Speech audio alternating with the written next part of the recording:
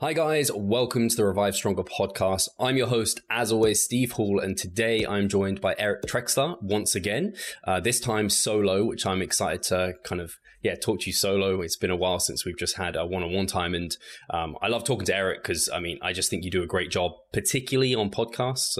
I think there are some people that are just made for podcasting. I'd say luckily a lot of them who I bring on are, and I'd say particularly for you, Eric, you just do a very good job of speaking very clearly but also kind of keep it interactive and not just like someone switches off. So I appreciate you taking the time to come on. I'm going to choose to interpret that as a compliment. There's I don't know if you've ever heard the phrase that somebody has a face for the radio. So I assume that's not what you meant, but no, I really appreciate that. I appreciate you having me on, and it is nice to be on without having somebody to argue against. I feel like the last couple episodes I've been on, it's been like, a versus type situation. So yeah, it's nice to catch up and chat here. No, for sure. They draw the crowds though. And I hope, at least when I, like we were just talking about the one you were on with Jeff and Menno and everyone was on that podcast. And when I do them on here, I hope that maybe the people involved take something away new, and at least the listeners understand both parties' position a lot better than when you see scraps over the internet. Although I can see it being tiring from your end for multiple reasons. Well, no, it's great. So I'm by nature like very non-confrontational. I don't enjoy, going back and forth. I'm usually just like, okay, I've got my understanding of it. It works for me. I'm comfortable with people disagreeing with that. I don't have that innate sense where I have to win someone over to my position if I feel confident enough in my position. But I do think it's great for getting new insight. When somebody pushes back on your perspective, you have to think with a different perspective and develop a more nuanced understanding of your perspective. And I also think it's great for listeners, because listeners might hear somebody talking about a topic that they're skeptical about. And as they're listening, they think, oh, if only I could be in the room, I would ask this question, because I think their idea is incomplete. And when you've got a debate, someone is there to hopefully ask those questions that you are thinking of as you listen. So I think it's a great way to set up certain topics and episodes. But yeah, given my non-confrontational nature, it's nice to just get on and chat. Yeah, I can see that. I'm the same. In fact, confrontation probably caused me too much stress to be able to even voice my points well enough. So you do a good job of at least it not stressing you out completely, or not enough so that you can't keep your kind of words together and make point or a sense of what you're trying to say. Yeah, I appreciate that. I was out of interest, and you can kind of say pass on this because I didn't give you any forewarning, and I've kind of just led this out of just randomly because this episode's a trap. Some episodes I just like to talk to the guests, and just I think for a lot of the people I talk to, people are interested in them as a person as well. I think a lot of the listeners like the science, they like applying it, but also it's nice sometimes to get that refreshing kind of voice of what that person on the other end, the scientist or the researcher who delves into these things, what are they doing? And I know you have competed in bodybuilding. Many of the listeners might not be aware. I think you're probably better known for all the work that you do within research and things, which I don't know how that kind of is for you. But what are you up to, like training, nutrition wise? I was just thinking it today. I was like, I'm going to ask. Yeah. No, I think it's great. I'd much prefer to be known for the work I do and the content I put out than my bodybuilding. I am technically a pro. But I'm like that person who has to be shredded to even look like they're not out of place on the pro stage. I'm not, a bigger natural competitor. So yeah, when you fill that role in natural bodybuilding where you're small for a natural bodybuilder, the last thing that you'd want is for everyone to say, he's really just a physique. The content stuff is fine, but really I'm here for the physique, because it's not much to look at. So yeah, I love putting more emphasis on the content. And I think I'm a better content creator and scientist than I am a bodybuilder. So that's kind of why my emphasis lies there. In terms of my own training and nutrition, I've really been focusing, like during COVID lockdowns and isolation and stuff, I've really been focusing a lot more on doing a lot of content, a lot of writing, working on some big projects, working on some research. Training has really kind of fallen down the priority list just because I actually haven't stepped foot in a gym for, I think, 13 or 14 months at this point. Greg's got a home gym. I'll get in there every now and then to do some stuff. I've got some bands hanging on the railing beside me there, but it's been fine. I've just been focusing on other things. I've gotten really into Buddhism, which is sweet. So I've been doing a lot of mental training. At least that's the perspective I take to it. But yeah, it's just been like focusing on different things. I feel great. My body composition hasn't gotten as bad as I expected. And I actually do plan to return to the gyms in about 3 weeks. So cool. I've already started my process of preparing for the hell on earth level DOMs that are coming my way. Cause I'm sure, I'm going to want to dive in there and just pick up where I left off about 14 months ago. So I've started to make sure that I'm more mindful of really beating myself up as much as I can so that I've got some of that repeated bout effect ready to go and I can acclimate right back into training. It's very interesting to hear because, I think, I don't know. I don't think many people are probably aware of, I don't know if you've even spoke about the Buddhism over on the Strongest by Science podcast or something, but that's super interesting. Is that more from I guess, what led you to go down that route just out of interest? I'm going to get pretty philosophical here. I haven't talked about it much on the podcast just because I like to keep the podcast relatively focused. And if I'll be honest, I'm just starting to get into it. And so I don't know enough to really talk about it in a way where I'm like, I have something to share with my audience. Here's how Buddhism works. But I got into it just because I think isolation was a really interesting experience with COVID. I think it was something that I know I had never had to deal with that level of isolation for such an extended period of time. And it's interesting because it causes you to do a lot less outside in the world and a lot more inside your own mind. And Buddhism talks a lot about our desires and how that can bring us some degree of suffering is the term they use, but it's probably not the perfect translation, but just a level of unhappiness and discontent. When we desire things that we can't currently have, that creates some conflict and some negative emotional responses that I think Buddhism has some interesting perspectives on how to work through that and how to observe that rather than getting consumed by it. So I feel like it was an interesting time to look inward when going out was pretty much off the table for certain things. So I think that's what drew me to it. And yeah, it's pretty cool. It's pretty interesting. And like I said, I'm just getting started. So I feel like a jackass when I talk about it because then someone asks me literally any question about it. And I'm like, oh, I haven't gotten that far yet. But yeah, I think it's pretty cool. I can reassure you know more about Buddhism than me. I essentially, I have some images in mind and some general kind of just, I guess, commonalities of what people think of as Buddhism. But maybe I looked in it when I was like at school sometime, but I certainly know nothing about it. But it's very interesting because a lot of the listeners will be able to relate to what you said there in terms of, I don't know where I heard it. I think it was on a podcast they were talking about, like, in prison, one of the worst things that you can give to a prisoner is like isolate them, and they can't go out. And it's like, what's everyone had? They've just been isolated from everyone else.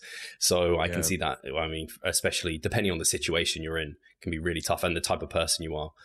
Yeah. And I've been, the main sources of information I've been getting this knowledge from, it's been a very secular, very contemporary approach to Buddhism. So at the surface level, you could really just say it's like just teaching you how to regulate your emotions effectively and how to reconsider your first perspective on every thought you have. So at the most basic level, it's just like, hey, stop jumping to conclusions and like emotionally reacting every time some thought enters your head. But then you can go all the way deeper into the content and it gets really cool and philosophical. So yeah, it's interesting stuff. I've got like 5 books that are coming. They're supposed to come in like 2 days. I can't wait. And that's big. If anyone has heard me talk about books on the Stronger by Science podcast, I do not read. I can read, but I choose not to. So for me to order a book no less 5 books is a pretty big deal. That's huge. And then I guess I'd have to ask, is bodybuilding something that's like, I guess, still a driver for you, but is the stage something that's just not on your radar in the future? Oh, I don't think I've earned the right to put it on my radar based on my recent training practices, but it's always there, So, I mean, if I want to get back on stage, of course I can. But, right now, if you're to ask me to list my the 10 goals that to me feel most urgent, most important, and most impactful, me getting on stage definitely isn't in the top 10 right now. And I think for anyone, and I talk to clients about this all the time. If you're thinking about, hey, let's start a prep, it better be in the top 10. It probably ought to be in the top 2, I think, because I mean, you've been there, Steve. It sucks. Like there's a lot of hunger. There's a lot of, you're lethargic, you're cold, you feel like crap. So like if that's not in the top 2, you're going to get to a certain point where there's enough friction in the process that you're like, what am I doing here? So yeah, it's something that I might return to. I definitely love training because whether or not there's a trophy at the end of the road, it's I feel great. I like being strong. I like feeling, I like doing positive things for my physical health. So I'll certainly be training like a bodybuilder. Whether or not I compete is just going to depend on. Basically, I'm going to keep an eye on that list of priorities and goals, and once it jumps into the top 2, then it's probably going to be time. Yeah, I actually really like the way you kind of laid that out. It isn't something to get into on a whim by any means. It's not like, I'm just going to cut and just extend that cut. Like I do a diet every year, and this one will just be a little bit longer, be fine. It starts to become number one at a certain point where you have to give it that. Otherwise, you might not, especially for the condition that you have to achieve nowadays for stage. It's just crazy. Especially if you don't have any muscle like me. You're way too harsh to yourself. It's in good fun. But it's funny though, because sometimes it'll jump into your top priorities and you didn't expect it. So when I last competed, it was when I got my pro card and made my pro debut. I actually did not plan to do a prep. I was just like, oh man, I need to stop eating the way I'm eating because it's just ridiculous. It was ridiculous. So I just made some very basic dietary changes, and all this body fat just starts dropping off at this ridiculous rate. And all of a sudden I looked at the scale, I looked in the mirror, and I was like, I'm over halfway done with a prep. Like for me, a prep usually involves a loss of about 40 pounds or so. I'm like 22 pounds into this and feeling great. And I'm about to do a dissertation to finish up my PhD. This is a convenient time to do a prep. So like, I might just keep dieting and see what happens. And it went well. So like, basically it was not at the top of my priority list, but then it kind of started working its way up. And all of a sudden I was like, why shouldn't I do it? Like I only have one other thing on the horizon here. So this can be number 2 and let's do it. So yeah, you just kind of stay in the game, keep lifting, keep enjoying it. Don't force anything. And maybe I'll be on stage again. Who knows? For sure. Awesome. No, that was good to hear about. And I guess the listeners might want to know what we're due to talk about. And that is something relating to bodybuilding. And that's something that was recently reviewed in Mass, which I just think it's a topic that is super interesting. My girlfriend is vegan, so she's only recently become vegan. She was vegetarian like almost her whole life. So it's something that I'm very familiar with, and she does it for kind of the ethical reasons versus everything else. And that's not really what we're going to be talking about necessarily. But you recently reviewed, you called it Vegan Diets, Not the Game Changer for Hypertrophy, but a Viable Alternative. And I think because veganism is becoming, something ever more popular for whatever reason. And there might be some bodybuilders who are wanting to, utilize more of that approach, maybe go towards more of a plant-based diet. So I think this study you were particularly excited about. So I don't know if you want to start just kind of talking about what made this study different to others, and then kind of just to see where you go. And I'll pick away at some questions if that's all right. Absolutely. Yeah. So I was really excited about this study. And I had to make the title. I put a little dig in there for the Game Changers thing, because on the podcast, Gamechangers was a documentary about plant-based diets, and they made so many claims, some of them funny, some of them intended to be taken seriously, few of them really rigorously presented. So I had to take a little dig, but it was really important when I discussed that documentary. Okay, there's a silly documentary about this topic, but that doesn't mean we should hold it against this topic. You know, if you want to hold it against the producer, the director, that's fine, but it doesn't mean we should discard the viability of plant-based diets. It doesn't mean we should assume that there are no potential benefits to be enjoyed there, or at least, you know, we can, like I said in the title here, view it maybe not as a huge step up in terms of health and performance, but maybe a totally viable alternative to an omnivorous diet. And one definition to get to address right out of the gate here is I'm going to talk about plant-based diets, and I personally view them on a spectrum. So like it's not just I have a vegan diet or I don't, right? So you can view your food selection as a spectrum, and some people might be, you know, totally carnivore diet, you know, no plant-based foods, or, you know, negligible plant-based foods. Most people, you know, just based on the numbers, have some type of omnivorous diet where there's some combination of plant source foods and animal source foods. And then at the other end of the spectrum, you've got totally vegan diets, you know, with no food items coming from animals. So we've got this spectrum. And when I say plant-based diets, we're talking about getting over into the ovo-lacto-vegetarian spectrum. Maybe you're a vegetarian and you just eat eggs, or you just eat dairy products, or maybe you are a vegan. So that's kind of the area of the spectrum we're talking about here. So plant-based doesn't just mean strictly vegan. You know, you can say that certain diets are more plant-based just because they skew in that direction a little bit. So one of the reasons I was so excited about this new study was because we talk about plant versus animal-based protein sources all the time in the fitness world, the bodybuilding world. And I think generally speaking, there's a pretty solid consensus that when we look in a vacuum, a plant-based protein source is not quite as good as an animal-based protein source in most cases. So we like to look at this very mechanistic approach to what makes a protein source good or bad, as it pertains to its ability to support hypertrophy or support muscle protein synthesis. And there are a few different ways to look at that from a mechanistic perspective. From one perspective, you might not be looking at effects on muscle activity or tissue, you know, anabolic processes whatsoever. You might simply be looking at a protein and assigning it a protein quality score. And there are different metrics. There's different ways to, you know, there are different scoring systems to give a protein its quality score.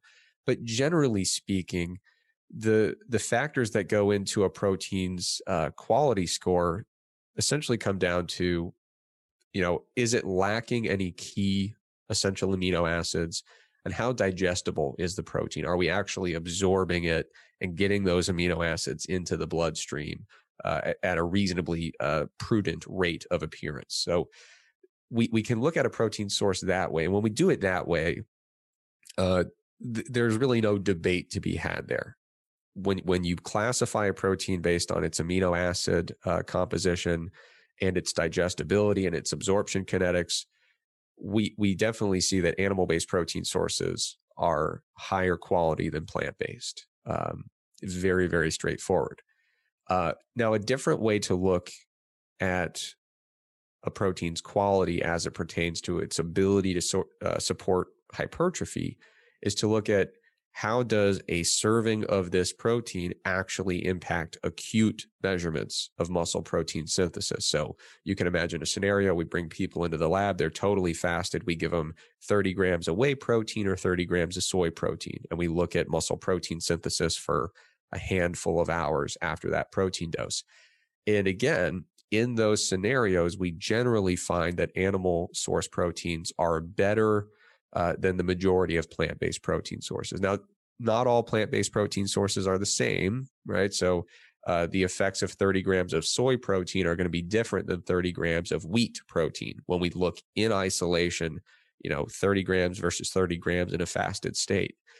And we're looking for a few hours, that kind of acute response in protein synthesis. But that's rarely what we're interested in. When we actually talk about plant-based proteins, these lab-based scenarios and these kind of theoretical protein scores based on the characteristics of the protein, these give us valuable information. I'm not discounting the work that's been done there. It's very valuable information, but it doesn't directly address the question that most of us have in mind, which is, if I started taking soy protein after my workout instead of whey, am I going to regret that? Or if I decide that I want to go from a very omnivorous diet to a slightly more plant-based approach and replace some of my animal proteins, am I going to regret that decision? Or do I have to make some degree of accommodation to account for the fact that I went from higher quality proteins to lower quality proteins? And so it's really weird. For some reason, in the last few months, this area of research has been really active.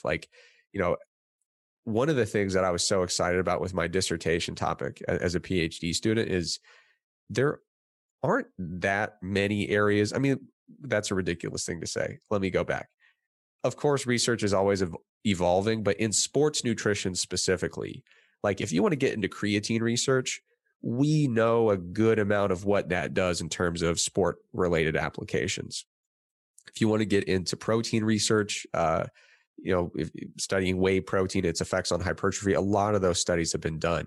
One of the things that excited me about my topic, which was citrulline and nitrate and nitric oxide precursors, was that every couple months there would be these huge papers that come out that make a huge impact on your understanding of the topic. Like, we were still in that area where during my time as a grad student, someone would say, "Hey, did you know we store nitrate in muscle?" And you're like, "What? No one told me that." This was big stuff that was happening, real paradigm altering papers that come out every couple months.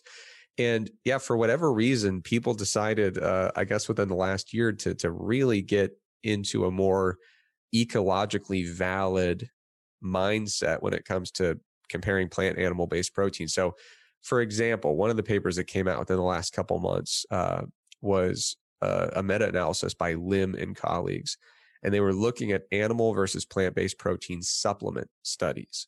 And so it was kind of one of those questions I alluded to, which, you might be asking, oh, if all I did was switch out my whey protein and use soy protein instead, how's that really going to impact my gains? So this was looking at that. It was looking at, in studies where people are just kind of consuming a fairly typical diet, if all we're doing is a supplement intervention and we're just giving them either an animal supplement or a plant-based protein supplement, are those really going to impact strength and hypertrophy to a meaningful degree, going with one or the other? And the results indicated not really. It was a good meta-analysis, which means that they looked at it from many different perspectives. So if you went into it and you really felt like arguing that animal-based protein interventions are superior, you could get there based on the various analyses presented. But you'd also have some good challenges from someone arguing the other perspective, from someone saying, when you look at the effects on, for example, just raw units, changes in lean body mass in these interventions, we're talking about a difference that favors animal proteins, but the difference is like 0.2 kilograms, and it's not significant. But then if you remove one of the studies, it becomes significant. You start getting into those types of arguments of, well, should we remove that study or this study, and the results change if we do one or the other? But ultimately, if we just leave the body of literature as it is, we're talking about 200 grams of lean body mass. So not a huge deal when we consider the practical ramifications there.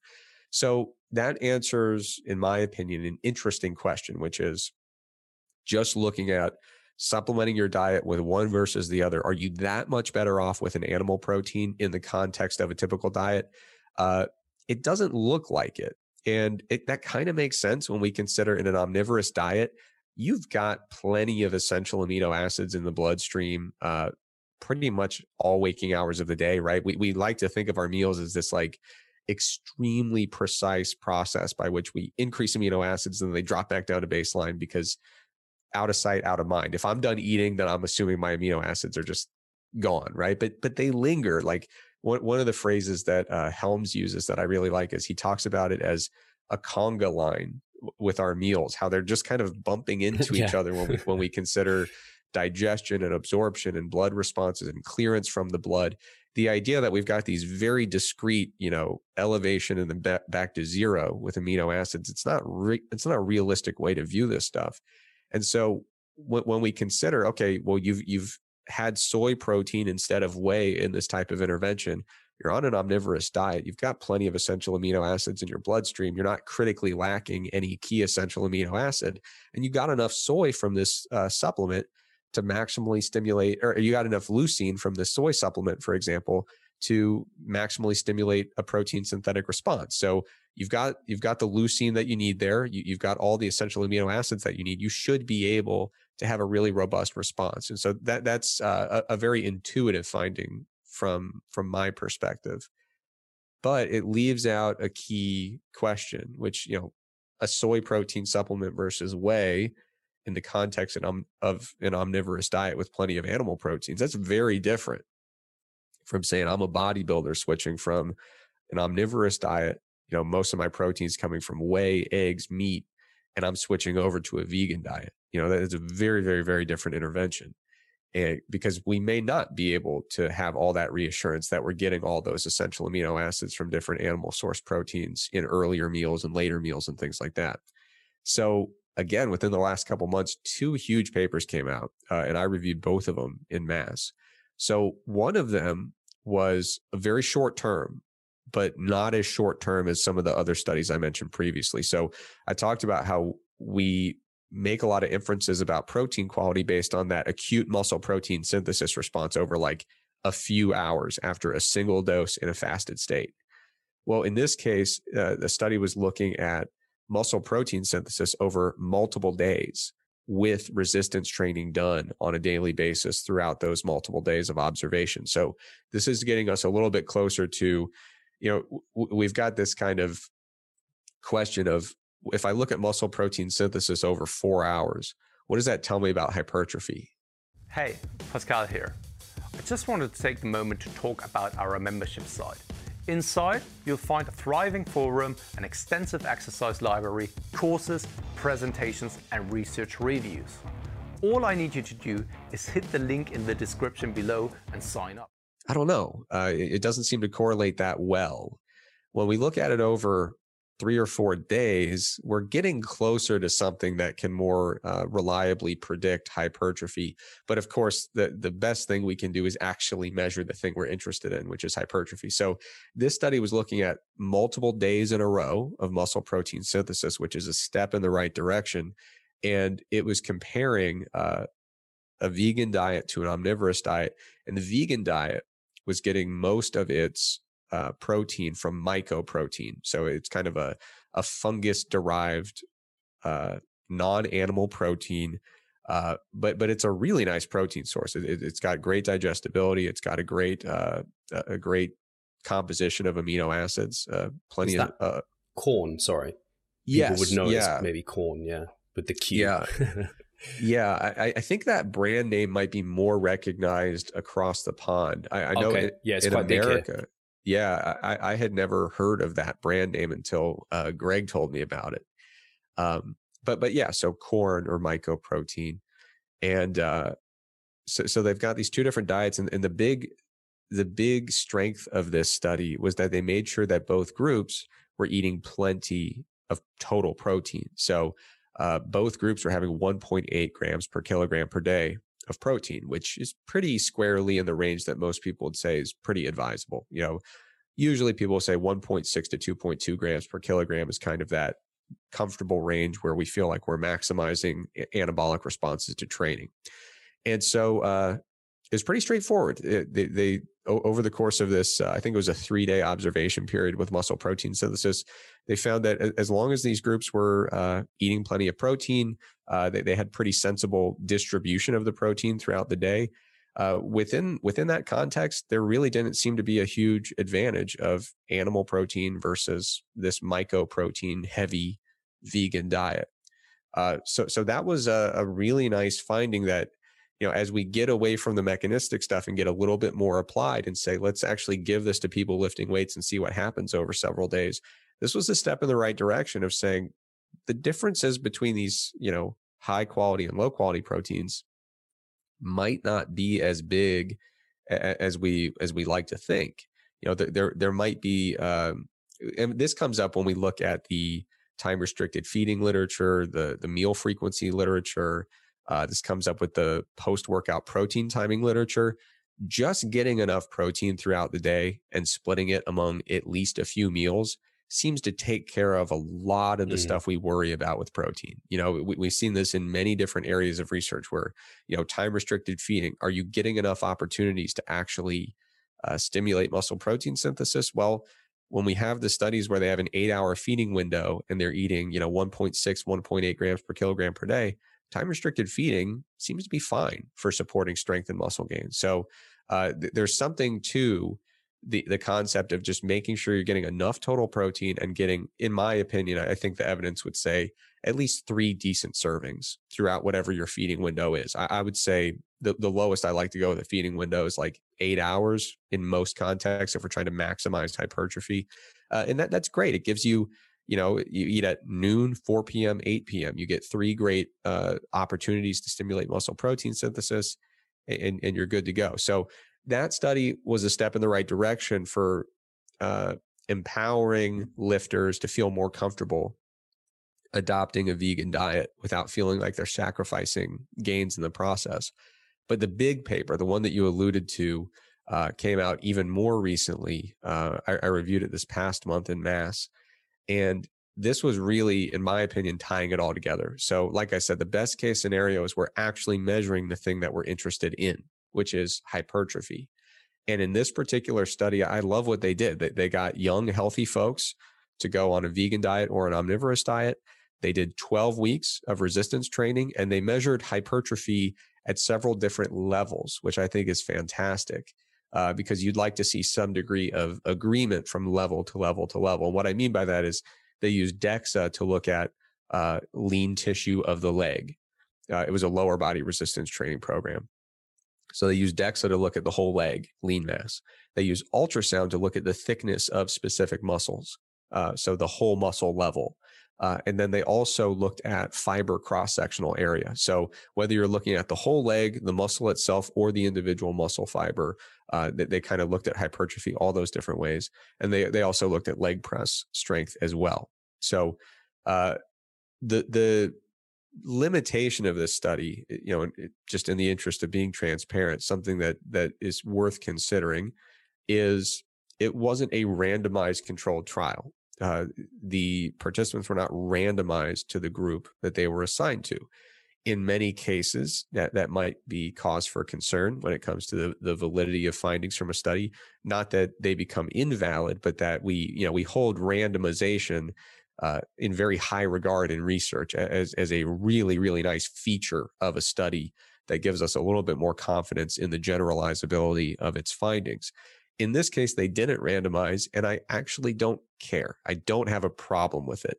I care enough to keep it in mind, but when you study vegan diets, it's very hard to tell somebody who's an omnivore, hey, meat is just off, any animal product, not even meat, is off the menu for you. That's a hard sell for a lot of people who are omnivores, and you can introduce issues related to people either dropping the study or just not adhering to their diet effectively.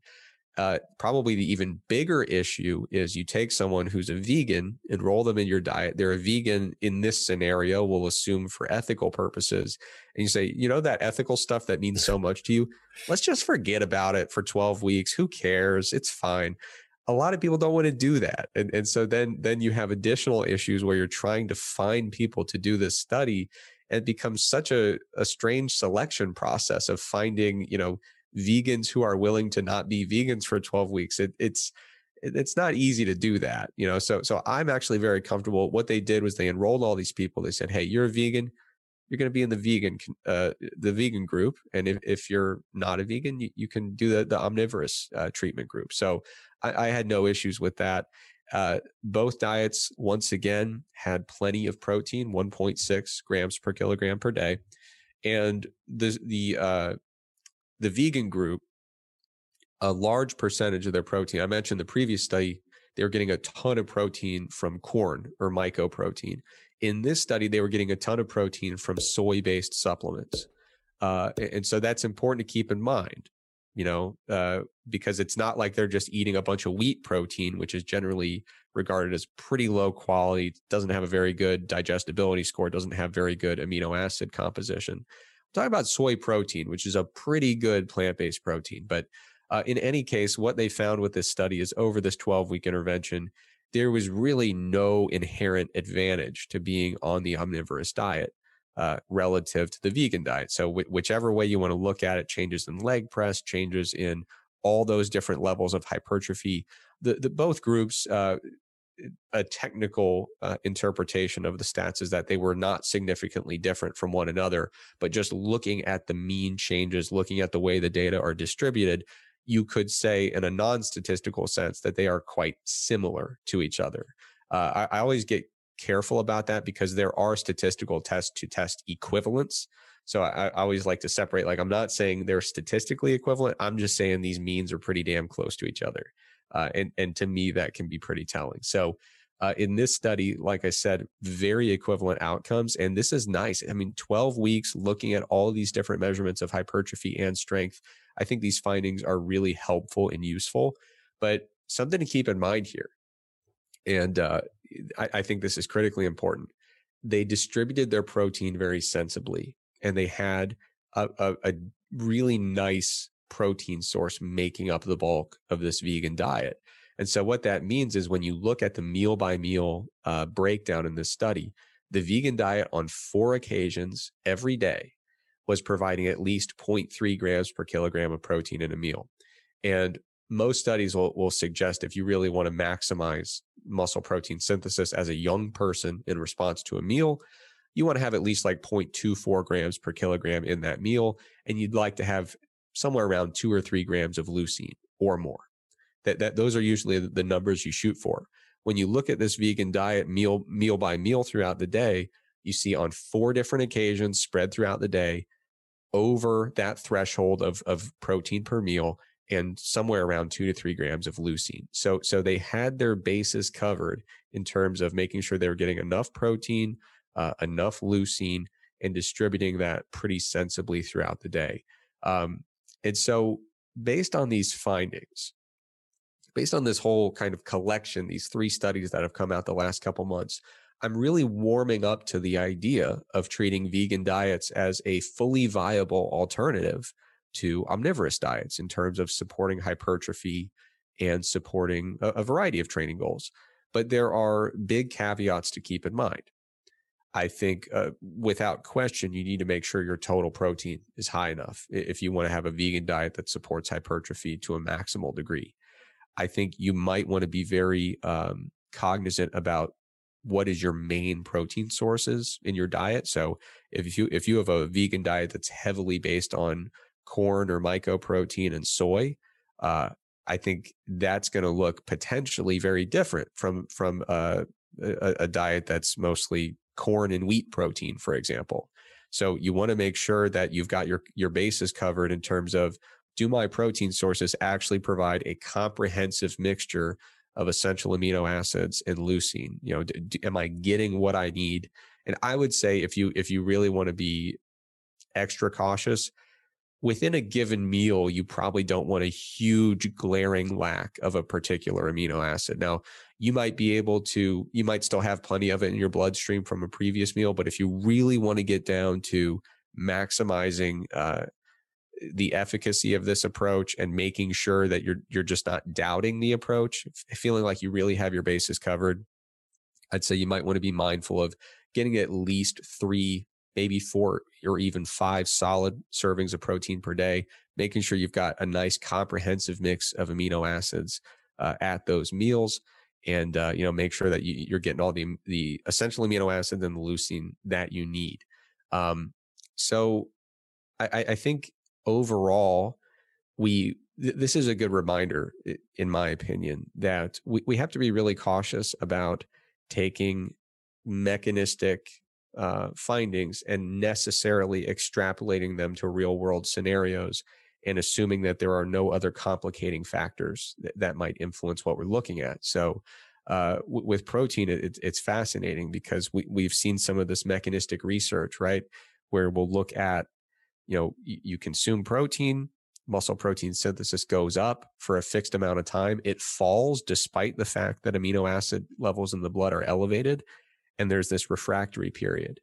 And a lot of the evidence that we have for that is very controlled scenarios where people come into the lab totally fasted, no prior resistance training, and they have a relatively small amount of protein per these doses. So you have a lot of questions when you say, well, what happens if I ate breakfast, then trained, and then had, 2 grams per kilogram per day of protein?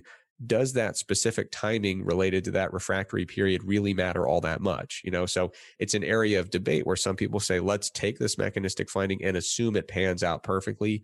But then we look at some of the time restricted feeding studies where people are eating plenty of protein and lifting, and some of those little nuanced mechanistic differences, they seem to kind of come out in the wash. It doesn't mean they don't matter at all, but they have a small enough impact that they don't seem to really be driving the results of these more applied studies. And that's important to keep in mind.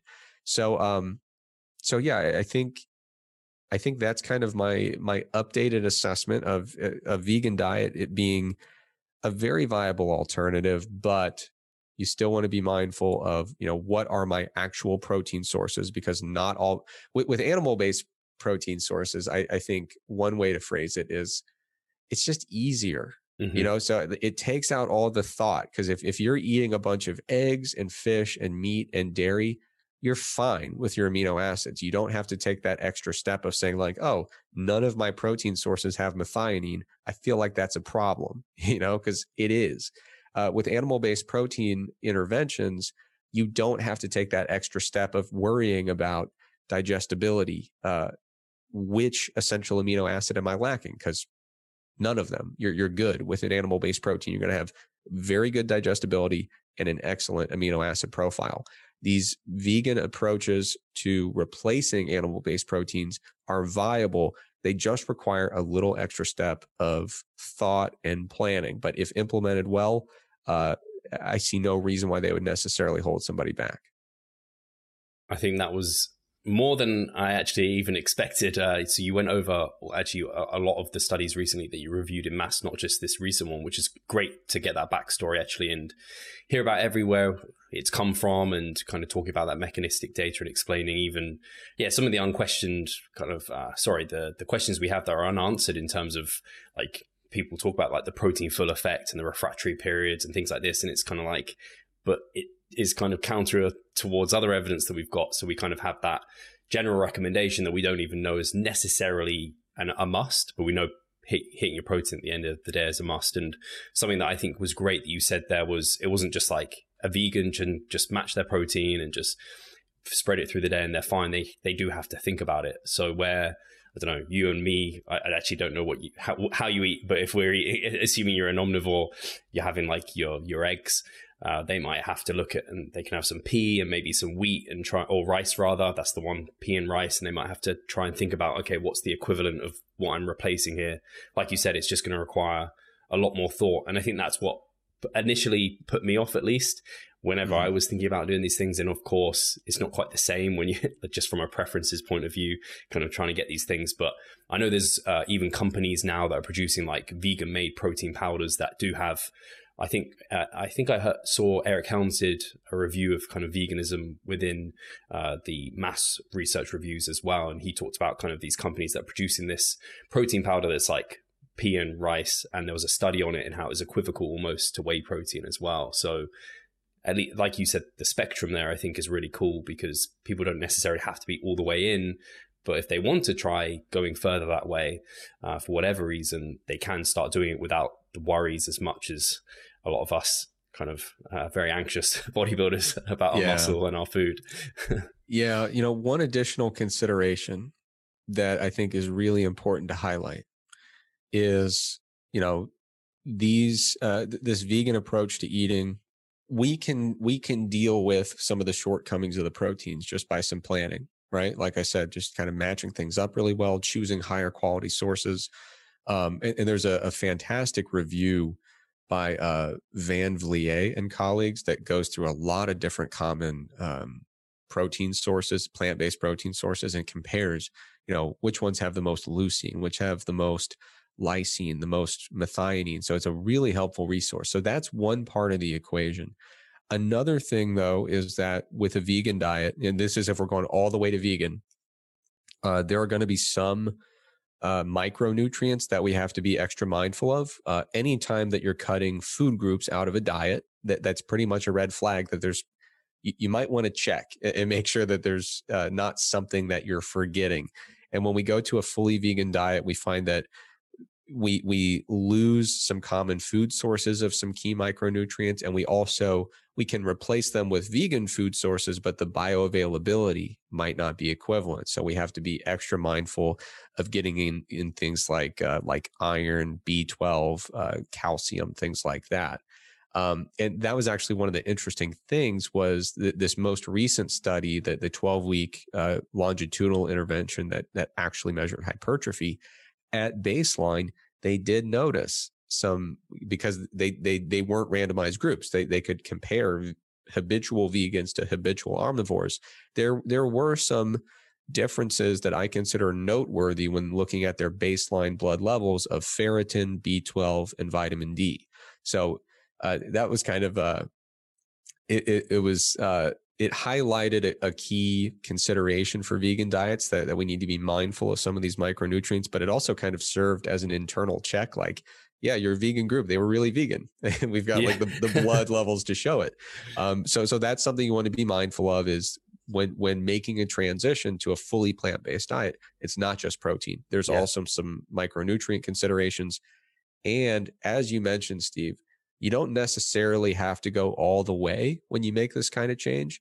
And one of the ways that Helms has talked about it in the past is kind of like your carbon footprint. Like you can be a little bit more mindful of your impact on the environment without saying like, I will never use anything involving carbon again, right? You don't have to like swear off of all methods of transportation in order to be to be more mindful of your environmental impact. And so one of the things that you'll run into with a purely vegan approach, if you're trying to prep for a bodybuilding show, and you're trying to get 2, maybe even up to 2.5 grams per kilogram per day of protein, and you're trying to keep your carbs low, I don't know how you're going to do it without eating a diet that is almost all supplements. Like it gets very, very, very difficult, because when you look at the typical plant-based protein sources, aside from, dietary supplements and powders, a lot of these whole food sources of protein carry a lot of carbohydrate with them. So I think a vegan diet where you're trying to get plenty of protein in, it tends to be a pretty high carb diet in most cases, or you're eating a ton of nuts and seeds, in which case you're going to have a lot of fat intake. But it becomes very difficult to achieve these very high protein intakes while also keeping carbs and fats low. So like I know Helms has talked about, he kind of gravitates toward more animal-based protein sources as he gets lower and lower and lower with calories, basically out of necessity. So even if you are like, I can't really go all the way in all stages of dieting, it's something that can be adapted. There's some flexibility there. But, one thing worth pointing out is that if you're on an ovo-lacto vegetarian diet, so you're not vegan, you eat egg products and dairy products, you're fine even throughout prep. I mean, you've got whey protein, you've got fat-free Greek yogurt, you've got egg whites, you've got plenty of options there. But a very low calorie, high protein vegan diet, that's going to require a great deal of effort. Hi guys, Steve here. Just wanted to take a moment of your time to remind you of our online coaching service. At Revive Stronger, we pride ourselves on providing personalized service that will take your physique and knowledge to the next level. If you're interested, check the description and sign up. And do you think in any case, you talked about kind of the micronutrient deficiencies, and I guess it could be your take on getting blood work semi-regularly anyway for kind of natural competitors, or I say natural competitors because it's enhanced guys should be getting that more regularly, at least from what I've seen, seems to be quite important. But for natural competitors, do you see that as something that's just like prudent, especially if you're starting to exclude food groups to try to see where you are with various levels?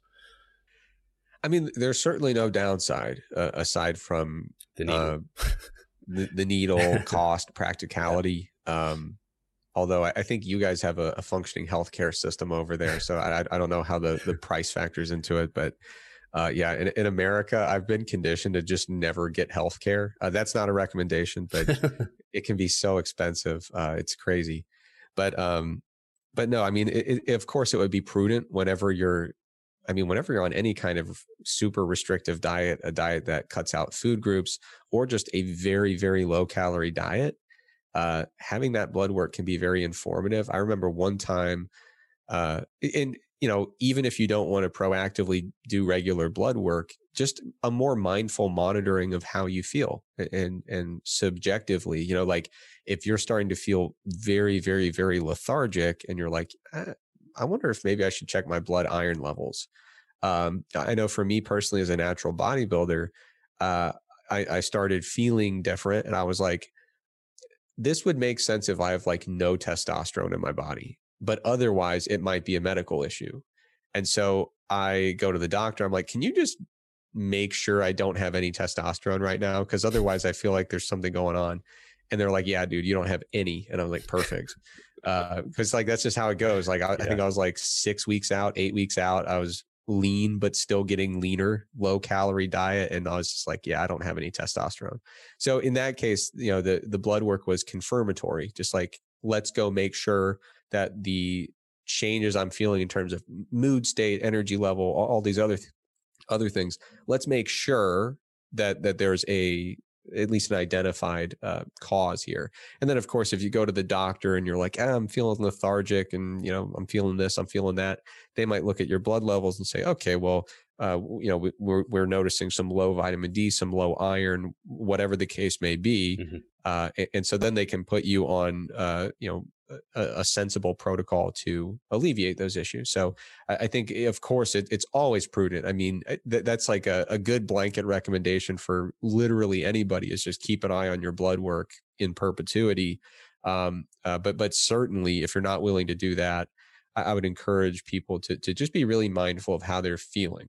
And if they feel any, if they have a subjective change in their energy level, their mood state, the way they feel, in those cases, it's probably not a bad idea to go check it out. The only other thing I was thinking is I imagine you've coached vegans, and I have a few, and I'm always shocked by how high their fiber sometimes goes. Yeah. And that, surprisingly, at least in my experience with my people that I've worked with, they seem to just be able to tolerate it. But I imagine as someone going that way, as a bodybuilder trying to mass or something, you're like, suddenly I'm like, oh, I've heard the Revive Stronger podcast with Eric, I'm going to switch to all vegan sources. And suddenly I know even the mycoprotein has a bunch of fiber in there if you go to beans and lentils. Yeah, it really starts adding up. So I guess, do you think that's something people should at least be aware of to maybe taper into it a little bit? Or yeah, I mean, it's definitely something to be aware of. You might also notice that your hunger management and satiety feels a little bit different if you do like a immediate switch and just completely change up your food sources. I have heard of that. The fiber intake is a notable change. Anytime you look at these interventions, the vegan diet is going to have way higher fiber intake. But it does, for whatever reason, seem to be pretty well tolerated in most cases. I don't necessarily have a great explanation for that, but it's something to be mindful of. And what the way I approach fiber for all clients and for myself, whether we're talking vegan diet, omnivorous diet, whatever, is I think most people have a range of fiber intakes within which they can really comfortably operate. And so, like if your fiber starts getting lower than is right for you, you'll often find issues with hunger and satiety management. You'll often find issues with stool consistency. And that's not a talk that any coach loves having, but let's talk about the consistency of your stool. So with low fiber, it starts to become apparent when you're below the range that's going to work best for you. Conversely, when you start going above the range that's going to work best for you, you tend to notice feeling really gassy, really bloated, just generally uncomfortable. There are some very clear indicators from your digestion that we're probably above the range we're looking for. So you want to make sure that you're being mindful of that and settling into your ideal range. And some of those changes are pretty easy to make. What you can do is look at, well, what are my carb sources as a vegan dieter that are not meaningfully contributing to my protein intake? How can I potentially swap those out to reduce my fiber intake? Yeah. So there are some easy substitutions you can make to alleviate that. But some people who are really sensitive to high fiber intakes, they might notice that just from their protein sources, in order to get enough protein on this diet, the fiber is just too high and it just doesn't work for them. It's just not a comfortable way of living. And that of course is unfortunate, because usually they're making this change for a specific reason. They're usually enthusiastic about it. And so then you have to have some conversations. Okay, what do we do here? We could maybe lean more on protein supplementation, which is a viable route.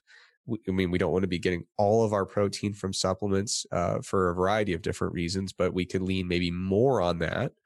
Or, maybe we take an approach like some of these studies where they say, well, it's not necessarily supplementation, but let's get more soy-based products into the diet that have low fiber, something like that. Another thing is thinking outside the box a little bit. So let's say that you're on a vegan diet for ethical reasons, and it's purely in the interest of animal welfare and environmental purposes. Depending on where you live, depending on your area and the resources available to you, you might be able to find a creative solution, such as there might be an egg farmer 15 minutes away. And so if you're supplementing your vegan diet with eggs from a local farmer who you can go drive by and make sure the chickens are happy. I think for a lot of people I've seen a lot of instances where people on vegan diets are very comfortable consuming eggs because they have the ability to make sure that animal welfare is being respected where they're getting their eggs from. So you can think outside the box and lean more on supplements or some non-conventional ways to get protein sources into the diet without sacrificing anything that's important to you with regards to whatever reason, that you've opted for a vegan diet. Very well said. And the final question I have on this is, I think when anyone hears soy and they're a bodybuilder, particularly males, I guess, it's probably more important for males, their kind of ears prick and they kind of shiver a little bit. They're like, soy, I'm not sure about it. I don't know how much you've kind of looked into soy. What are the is there a certain amount we should restrict ourselves to in terms of the impact on testosterone or estrogen? Yeah, I've looked into it enough to kind of form an opinion. So there was a great study by Mike Roberts' lab. I know Cody Hahn was on the paper. I forget if Cody was the lead author or not, but they were looking at the effects of soy protein supplements and whey protein supplements, some other supplements, looking at the effects on estrogen-related signaling and testosterone-related signaling, estrogenic anabolic outcomes or androgenic outcomes. And within the range they were studying, nothing looked too bad from the estrogen or from the soy intervention. And I think they were given maybe 60 to 80 grams of soy per day in part of the study. I could be off on that, but I do remember seeing that the soy protein intake at phases of the study was pretty high. And, for example, in this study here, the vegan longitudinal study, if you're worried about how it might impact your ability to achieve hypertrophy or something like that, then, these subjects were consuming 58 grams a day of supplementary soy protein, and anabolic processes seem to be working just fine for them. But of course, a lot of people are worried about secondary things that are unrelated to anabolic processes. I feel pretty comfortable with soy protein There's some debate at very high intakes. A lot of the concern about soy comes from some case reports where people are consuming a tremendous amount of soy protein each day. I don't even think twice about it. If you're talking about consuming 40, 60, 80 grams of soy protein per day, I really don't think twice about it. I don't tend to go higher than that just because of the unknown unknowns. Like I don't have enough data to alleviate my concerns of what happens when you have 120 grams of soy protein per day. It's probably fine, but I don't have enough empirical data to say I'm very confident that it's totally fine. So I usually tell people there's no reason that soy can't be a major contributor to your daily protein intake, but maybe you don't want to go 100% soy. So cool. I like to limit soy protein intake down to like 60 or 80 grams per day as my top end, and then work other sources in from there. And one of the really nice things is, so Steve, you remember gluten-free diets got really big, right? And there was the whole concept of non-celiac gluten sensitivity and things like that. And so I remember talking to people who had celiac disease, and they're like, well, I'm slightly annoyed that everybody's like now, oh yeah, me too. Because this is like a thing that's not just like some trivial diet fad for me. This is like a thing that's impacted my life in a major way. But they were also quite pleased because they're like, dude, I've never had this many gluten-free food options that are palatable and affordable and accessible. And so I think one of the nice things with this new interest, this revived interest in vegan diets is, it used to be if you wanted to get a vegan supplement, it's like, okay, what kind of soy do you want? I mean, that was pretty much it. And now, as you mentioned previously, we're getting all these different blends that are coming out with hemp seed and pumpkin seed and rice and peas. And I mean, there are a lot of options out there. Corn has a really extensive product line of imitating anything you'd wish to imitate. So yeah, I think soy absolutely can be a major contributor to your protein intake. But if you want to err on the side of caution, I'd say I probably just wouldn't go above what I witnessed in that study I mentioned by Han and colleagues over in Mike Roberts' lab. And I want to say that the top end of their soy intervention was around 60 to 80 grams. I might be completely off on that, but that's a number that feels good to me by memory. Cool. No, I think that's awesome to hear, because I think a lot of people would be a bit put off by it. And I know a lot of some of the vegan products are quite heavily soy based because it's, I don't know, I guess it's versatile in many ways. But like you said, there are like a variety of different things we can rely on. I guess as ones you mentioned, we got like soy, you have the combined rice and pea, and then you have the mycoprotein. Even that's 3 different ones right there. And I mean, I don't know how many different meat products people eat every day, but they're probably not having much more than 3 anyway. So if you're just to rotate one in and out here and there, that's already quite cool. So yeah. I have a fact check on the fly, because when I come on the podcast, I want to give you the best possible content, Steve. So the paper was, Cody Hahn was the first author, and the title was Soy Protein Supplementation is Not Androgenic or Estrogenic in College-Aged Men When Combined with Resistance Training. I think at some phases of the intervention, they were consuming about 39 grams a day from soy protein. At some phases, they doubled the dose and had 78.4 grams per day, or it might have been like a subset consuming one or the other. But in any case, they provided pretty good evidence that up to that number, about 80 grams per day, was totally fine, which is pretty much where I set my upper limit. And like I said, this other study, they were consuming about 60 grams a day. They didn't look at all these other estrogenic outcomes, but everybody was okay. Awesome. Eric, thank you so much for, super comprehensive chat around this topic. And I'm excited because I don't think I've ever really talked to anyone in any sort of depth around it. And like I said, it's becoming more and more popular. So hopefully some people have got some food for thought for sure. And I want to make sure if people want to catch up, see what you're doing when you get back into the gym, maybe you'll start, I don't know, showing off your lifts or something. I don't know if people now DM you and they're like, I want to see you lifting, Eric. Let me see Eric. But anyway, where should they reach out to you? So you can find me at strongerbyscience.com. We've got articles, we've got the podcast, and there's also the link to MASS, which is our research review every month. outside of that, you can find me on Instagram. That's really the only place that I'm super active on social media. Well, that's where I exist on social media, I guess. I'm not super active anywhere.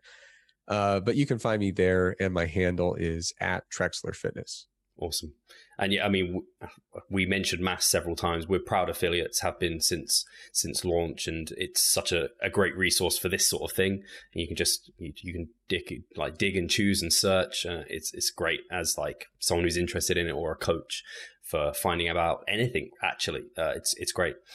Yeah, I appreciate that, and it's fun because I'm noticing more than ever I have continuity in my Mass articles. I've been getting into protein a lot lately, and the articles kind of build month over month. It's fun to see as this new, and we only cover new evidence. So it's not like we plan out some storyboarded narrative. Oh, we're going to build this over 6 months. But as this new research comes out, you fold it into your previous understanding, and you start to snowball this understanding. And yeah, I mean, the line of research looking at protein distribution, protein timing, and plant-based protein sources and protein quality, it's all converging really smoothly right now, which is a nice thing to see. You know, it can be so frustrating when you see research that seems to be contradictory and you just can't work out these contradictions. But when we look at, you know, the improvements going from 2 high protein meals a day to 3, and then the plateau beyond 3, and how that fits in with a time restricted feeding research, and how that fits in with the way that these vegan diets are designed, it's a really beautiful thing. So yeah, if you join in on Mass, you can watch this stuff develop in real time, and not just appreciate the conclusion afterward, but watch it all get kind of incorporated as the research comes out. It's a fun experience. For sure. So guys, that will all be linked in the description box below, and we'll catch you next time. Thanks again, Eric. Thank you.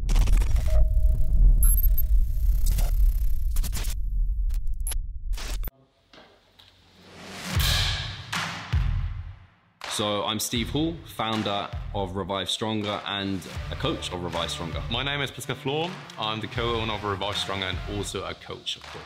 Revive Stronger has probably been going solidly for 3 years, roughly about 3 years. Revive Stronger, to me, it is becoming kind of my child, my foster child. It's the gathering and getting together of like-minded people. We've been expanding the coaching team, which is helping us help more people, but each coach can only help a certain number of people. Right now, it's all over the place. We have YouTube, we have Facebook, we have Instagram, but there isn't that community aspect behind that. And so the next step for us is developing a membership site. So basically, we want to create a family and a community that is then benefiting from another. A really cool community for people within our little niche is going to be a website. They will get early access to our podcast. You can access us, ask us questions. The community aspect, we have a forum there. You can ask questions, but also you can log your journey. There's also going to be courses on there. Courses, presentations on different topics. Discount of past seminar footage.